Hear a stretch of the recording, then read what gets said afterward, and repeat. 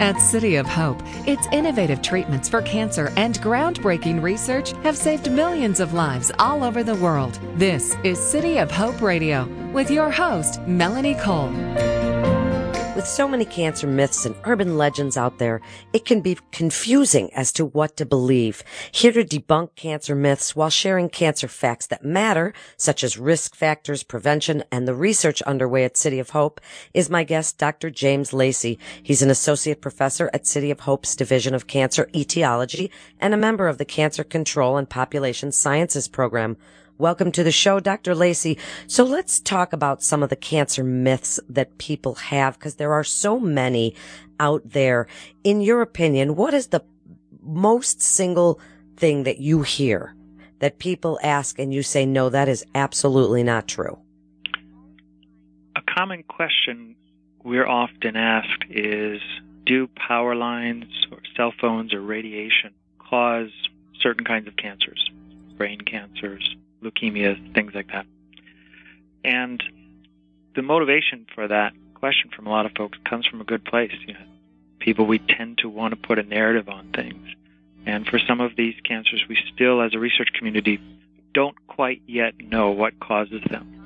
And so I think it's just natural for folks to want to take things that they see as observations and ask, are these things related? In essence, what people are doing is being scientists. That's the basis of the scientific methods. That said, it's one thing to notice those connections. It's another thing altogether to then systematically apply the scientific method and investigate, okay, do power lines cause leukemia? Are brain cancers caused by cell phones? And for those two things, the data that have been accumulated thus far from lots of studies, lots of people all over the world, indicates that the answers are really no and no right now. No and no. So I'm glad you brought up the cell phone, because also with Bluetooth, people wonder if that's contributing to brain cancer. It's a good question. What's underlying that question as well is an interesting nuance of how we do these kinds of scientists.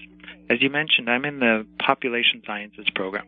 That means that one of our key priorities, one of our responsibilities, is to get out in the community and research what are people doing, what things are happening in the community, and how do those things relate to health and wellness and disease. Now, when we do that, we can, of course, only study things that exist, and cell phones and Bluetooth are relatively new. So when the public comes up with a very reasonable question, are cell phones causing brain cancer? They'll turn to us and say, give us the answer.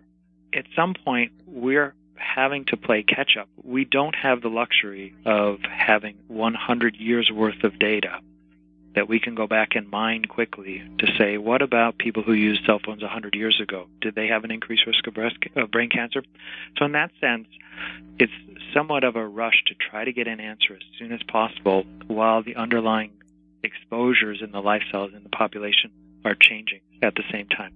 It's a challenge. It's not impossible, but that's one of the reasons that you'll hear a lot of nuance and a lot of clauses and things saying, well, based on the evidence to date, what we've seen so far. Now, for cell phones and brain cancers, this has been a great collaborative effort across the research community to try to assemble all the information thus far. And based on the best information right now, it looks like cell phones are not an important cause of brain cancer. So with all of the availability now, and we'll get to some more myths in a while, but with all of the availability of information out there, people think they have a symptom of something. They run to the internet and it tells them what type of cancer that they have. They go to the doctor armed with printed sheets of things that they have researched, of treatments, of types of cancer, of cures, of all of these things. What do you think, as a physician, of these citizen science, as it were, of people researching all of these things themselves and bringing it to doctors, claiming that they have the information? On the whole, I think it's great. It raises a couple of new challenges and a funny story that we can all remind ourselves of. There's a word for this that physicians have used for a long time called intern syndrome. And it's based on the idea that when medical students start reading the pathology books and all of the other medical specialty training books. They see new diseases, lots of symptoms, and they start to say, hey, I have that. Hey, I've had that. And so there's this process of almost paranoia among interns and medical students who are finally learning about all these new diseases. What your question says is what we've all noticed, particularly because of the Internet. Now we can all be interns, and we can all have intern syndrome. And so it's perfectly natural, I think, for us to see things and to go to public websites and say, hey, that sounds like what I have, or hey, that sounds familiar. The good component of that is that empowers us as patients to be more proactive about telling our healthcare providers what we're doing, what medicines we're taking, what supplements we might be taking, what changes there might be in our lifestyle. So to the extent that this interest by we citizens and we patients can help physicians get a better handle on what we're actually doing, that's a great thing. Now, for providers, there is that challenge of how to sort of manage expectations and talk about some of the things that I mentioned earlier. And that is that, sometimes the best answer is we don't know. Sometimes the best answer to a question is, I can see why you think that way, but in fact the science says otherwise. So it's a challenge to manage. I think overall it's a good thing, and it's a perfectly natural evolution of how we get information these days. And you don't think that docs are insulted when people bring this information, and especially when they bring the information to a mainstream or Western medicine doctor about all these alternative treatments and say, why aren't I trying these? Or why aren't you telling me about these? It's a good question, and I think we can all imagine how that conversation could be insulting to either the provider or the patient for a variety of reasons.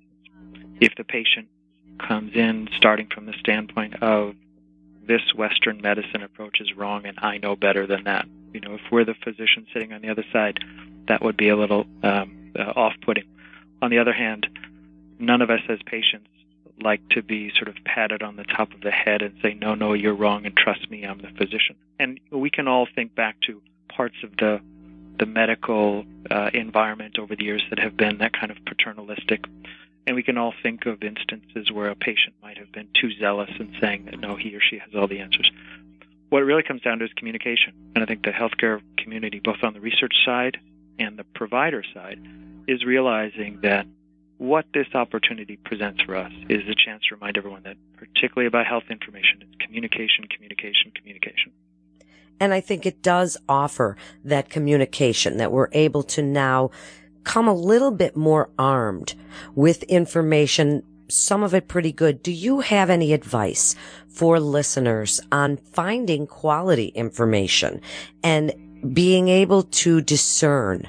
We don't have a lot of time, Dr. Lacey, but being able to discern the fact from the fiction that they see on the Internet. Yeah, in a short amount of time, here are the bullet points that I would provide for that. If you're looking at a bit of health information, particularly on the web, and it's crystal clear who wrote that information or created those data, where that person is it in a university, a hospital, an institution, and who's reporting it? Those are three key indicators that if you see those things present, you can start to dive into some of the details. And then, does it pass the sniff test? Do other people tend to say the same thing? And then talk to your physicians, your healthcare providers, and go from there. It's a fun journey, I think. Well, I think so too. And I think that, we all are looking for the good quality information and that really good advice so that we can feel like we're a part of our own healthcare and being our own best advocate. So in just the last minute, please give your best advice for those myths and facts and citizen science, as it were. At heart, I am a cancer scientist. And when folks ask me, how should I reduce my risk of cancer? What can I do to prevent cancer? It goes back to a lot of things that we've heard for a long time. Eat right, exercise as much as you can, don't smoke, apply sunscreen, try to maintain a healthy weight, get your cancer screening, know your family history, and finally, and this really gets to that key distinguisher, pay attention to your health. Each of us is probably the best gauge of our bodies, our health, our lifestyle. If something seems amiss, don't be afraid to mention it, to dig into it, to explore a little bit, and then start that conversation with your healthcare provider. Thank you so much. That is great information, Dr. Lacey. And for more information, you can go to cityofhope.org. That's cityofhope.org. You're listening to City of Hope Radio. This is Melanie Cole. Thanks so much for listening, and have a great day.